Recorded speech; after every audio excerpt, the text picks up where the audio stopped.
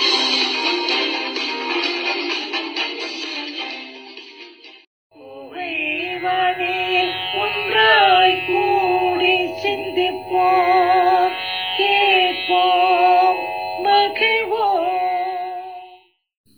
podcast is brought to you as a joint initiative between Anubhav, the National Institute of Social Defense, Ministry of Social Justice and Empowerment, and Media for Community Foundation.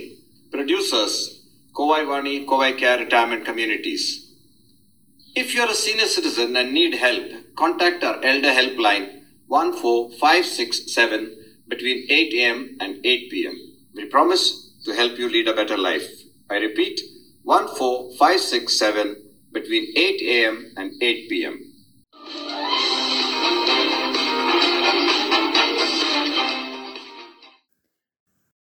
கோவைவாணி நேயர்களுக்கு வணக்கம். நம்முடைய திருக்குறள் சாரத் தொடரில் இன்று doctor Krishnaveni இயற்கையான வான் சிறப்பை பற்றி தொகுத்தளிக்கிறார்கள். கேட்கலாம் வாருங்கள். எல்லோருக்கும் வணக்கம். இன்னைக்கு திருக்குறளில் வான் சிறப்பு அப்படிங்கிற அதிகாரத்தில் இருக்கிற கருத்துக்களை பார்க்க போகிறோம். திருவள்ளுவர் கடவுளுக்கு அடுத்தபடியாக மழையை போற்றி வணங்குறார். எவ்வளோ பெரிய விஷயம் இல்லை? நேச்சர், இந்த பிரபஞ்சத்தில் இருக்கிற அத்தனை விஷயங்களும், படைப்பையே வணங்குறது ரொம்ப ஒரு முக்கியமான ஒரு விஷயம். இந்த உலகத்தில் எத்தனையோ விதமான மனிதர்கள் இருக்காங்க, எத்தனையோ உயிரினங்கள் இருக்குது. சூரியன், சந்திரன், நட்சத்திரங்கள், மலைகள், கடல்கள், எத்தனையோ விதமான மில்கிவே கேலக்ஸி, மேலே மேலே மேலே ஆஸ்ட்ரோஃபிசிக்ஸில் சொல்லிகிட்டே போகிறோம் இல்லையா? அத்தனை விஷயங்கள், அந்த பிரம்மாண்டத்தை ஒரு நிமிஷம் நினச்சி பார்த்தாலே நம்மளுடைய பிரச்சனையெல்லாம் எவ்வளோ அல்பமானது. நம்ம எப்போ பாரு நம்மளோட உடம்பு முடியல, மனசில் இந்த பிரச்சனை, அவங்க என்ன கவனிக்கலை, இவங்க என்ன கவனிக்கலை, இது சரியில்லை, எதையோ நினச்சி கவலைப்பட்டுட்டு இப்படி சின்ன சின்ன விஷயங்களுக்குள்ளே மாட்டிகிட்டு இருக்கோமே. கொஞ்சம் மனசை இப்படி நிறுத்தி வெளியில் பார்த்தோன்னு சொன்னால் இந்த கிரியேஷனில் நம்ம ஒரு சின்ன டாட், எவ்வளோ ஒரு சின்ன டாட்டுங்கிறது புரியும். திருவள்ளுவர் கடவுள் வாழ்த்து அப்படின்னு சொல்லிட்டு கடவுளை நல்லா வணங்கிட்டு அடுத்த அதிகாரமே வான் சிறப்பு சொல்கிறார். வான் சிறப்பு அப்படின்னா மழையோடைய பெருமையை சொல்கிறது. மழை அப்படின்னா மழையை மட்டும் எடுத்துக்கூடாது. இந்த இடத்துல படைப்பில் இருக்கிற அத்தனை விஷயங்களையும் அவர் இன்டர் கனெக்டடாக, அதாவது நம்முடைய வாழ்க்கைக்கும் மழைக்கும் உள்ள தொடர்பெல்லாம் திருவள்ளுவர் இதில் சொல்லியிருக்காரு. என்னது, நம்ம வாழ்க்கைக்கும் மழைக்கும் தொடர்பு இருக்கா அப்படின்னு நீங்கள் கேட்பீங்க. இருக்குது. கடைசி குறளில் அதுக்கான பஞ்ச் வச்சிருக்காரு திருவள்ளுவர். முதல் குறளில் என்ன சொல்கிறார் அப்படின்னா, இந்த மழை நீர் இருக்கு இல்லையா, அது ஏதோ மழை பெய்யுது அப்படின்னு நினைக்காதீங்க, அது அமிழ்தம் அப்படிங்கிறாரு. அமிழ்தம் அப்படின்னு சொன்னால் அமிர்தம், நெக்டர், எலிக்சர்லாம் சொல்கிறோமே, மரணத்தை தடுப்பது. நம்ம சாகாமல் இருக்கணும் அப்படின்னு சொன்னால் முதல்ல நமக்கு தண்ணி வேணுங்க.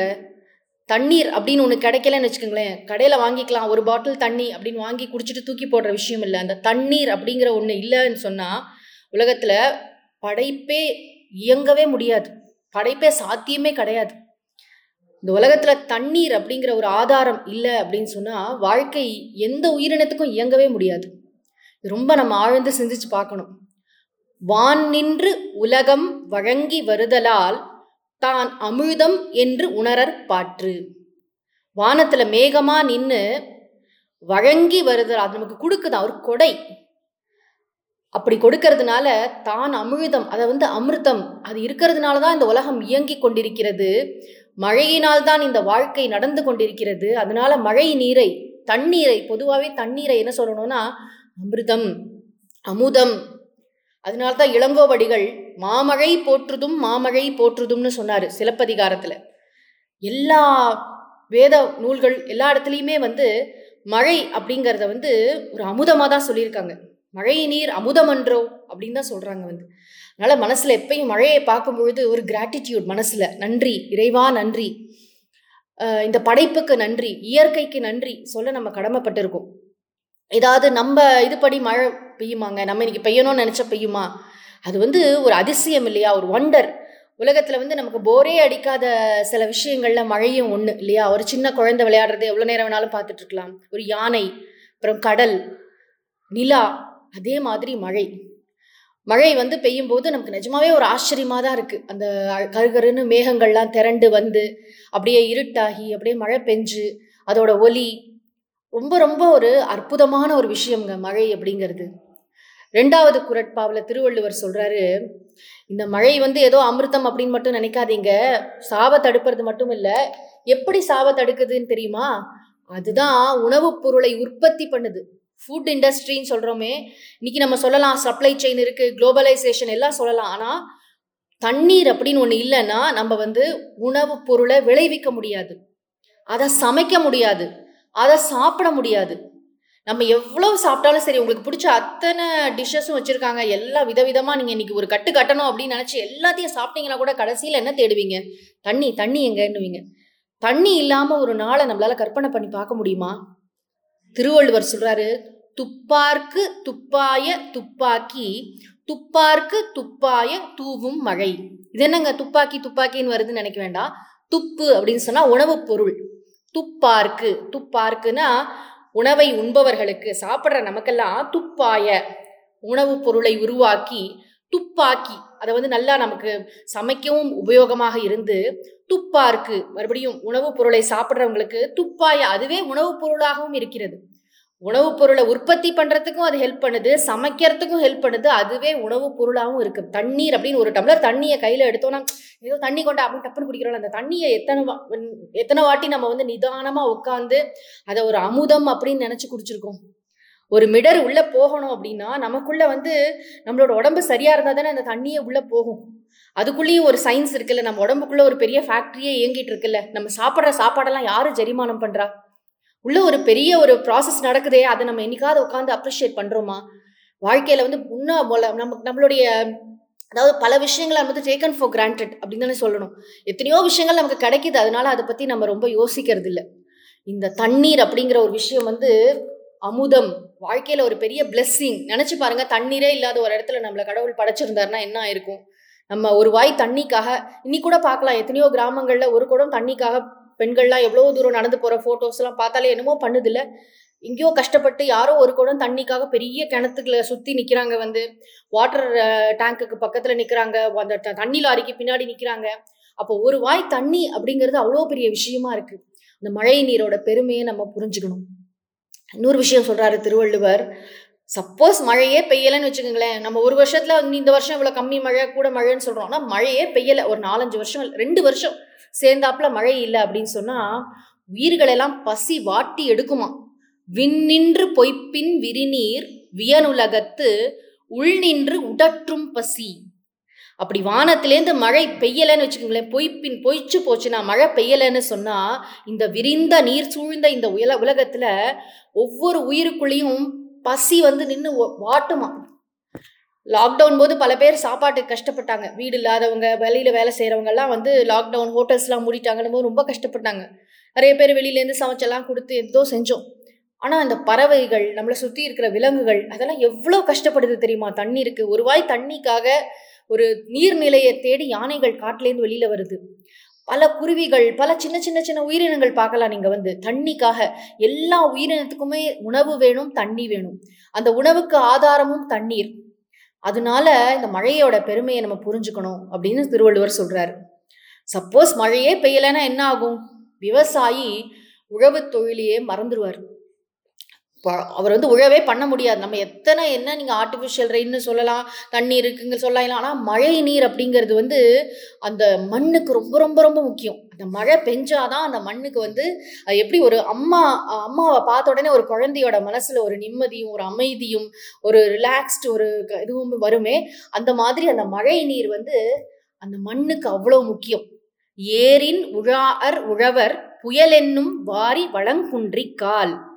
புயல் என்னும் வாரி, அதாவது புயல்னு இந்த இடத்துல மழைக்கே புயல்னு பேர் வச்சிருக்காரு திருவள்ளுவர். புயல் என்னும் வாரி வளங்குன்றிக்கால். ஒருவேளை மழை பெய்யலைன்னா ஏரின் உழார் உழவர், உழவர்கள்லாம் என்ன செய்ய மாட்டாங்க, அக்ரிகல்ச்சர் பண்றவங்கெல்லாம் உழவு தொழிலை மறந்துடுவாங்க.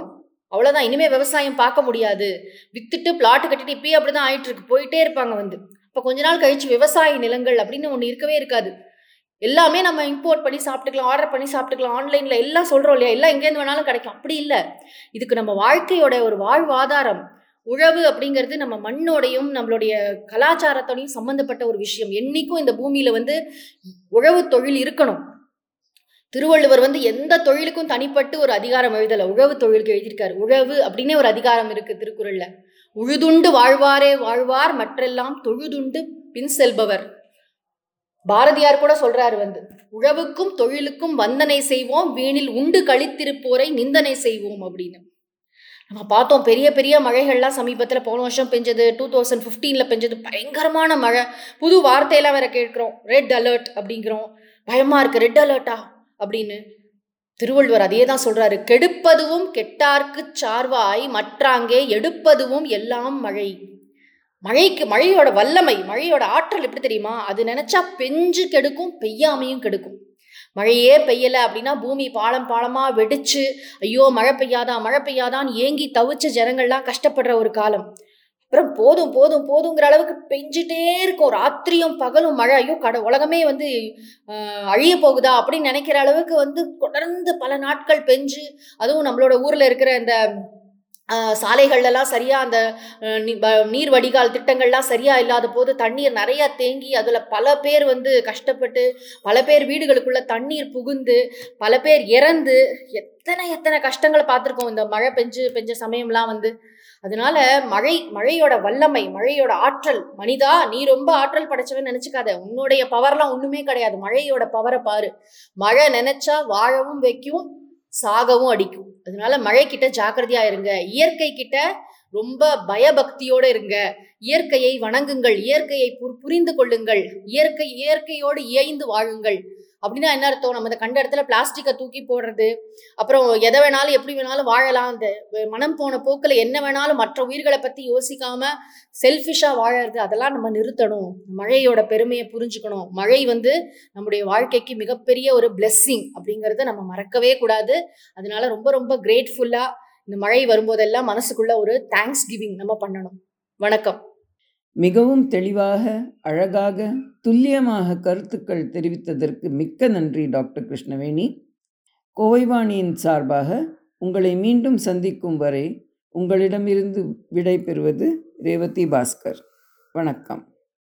இந்த வலையொலி அனுபவ், தேசிய சமூக பாதுகாப்பு நிறுவனம், சமூக நீதி மற்றும் அதிகாரமளித்தல் அமைச்சகம் மற்றும் மீடியா ஃபார் கம்யூனிட்டி ஃபவுண்டேஷன் இவர்களின் கூட்டு முயற்சியாக உங்களிடம் கொண்டு வரப்பட்டது. திட்ட ஒருங்கிணைப்பாளர்கள் டாக்டர் ஆர் ஸ்ரீதர் மற்றும் ஆலோக் வர்மா அவர்கள். வானொலி ஒருங்கிணைப்பாளர்கள் பூஜா முராடா, கௌசல்யா மற்றும் சாய் சுதா அவர்கள். தயாரிப்பாளர்கள் Kovai Vani, Kovai care retirement communities. நீங்கள் ஒரு மூத்த குடிமகனாக இருந்து உதவி தேவைப்பட்டால் எங்கள் எல்டர்லைன் ஹெல்ப் லைனை தொலைபேசி எண் 145667 தொடர்பு கொள்ளவும். காலை 8 மணி முதல் இரவு 8 மணி வரை ஒரு சிறந்த வாழ்க்கையை வாழ உங்களுக்கு உதவி செய்ய நாங்கள் உறுதி அளிக்கிறோம். மறுபடியும் கேளுங்கள், தொலைபேசி எண் 145667 காலை 8 மணி முதல் இரவு 8 மணி வரை. That's all for today, folks. Be safe. Fight COVID with 2 vaccinations. Wear a mask when you go out. Keep safe distance. Observe proper hygiene. We must win. We will win. Thank you.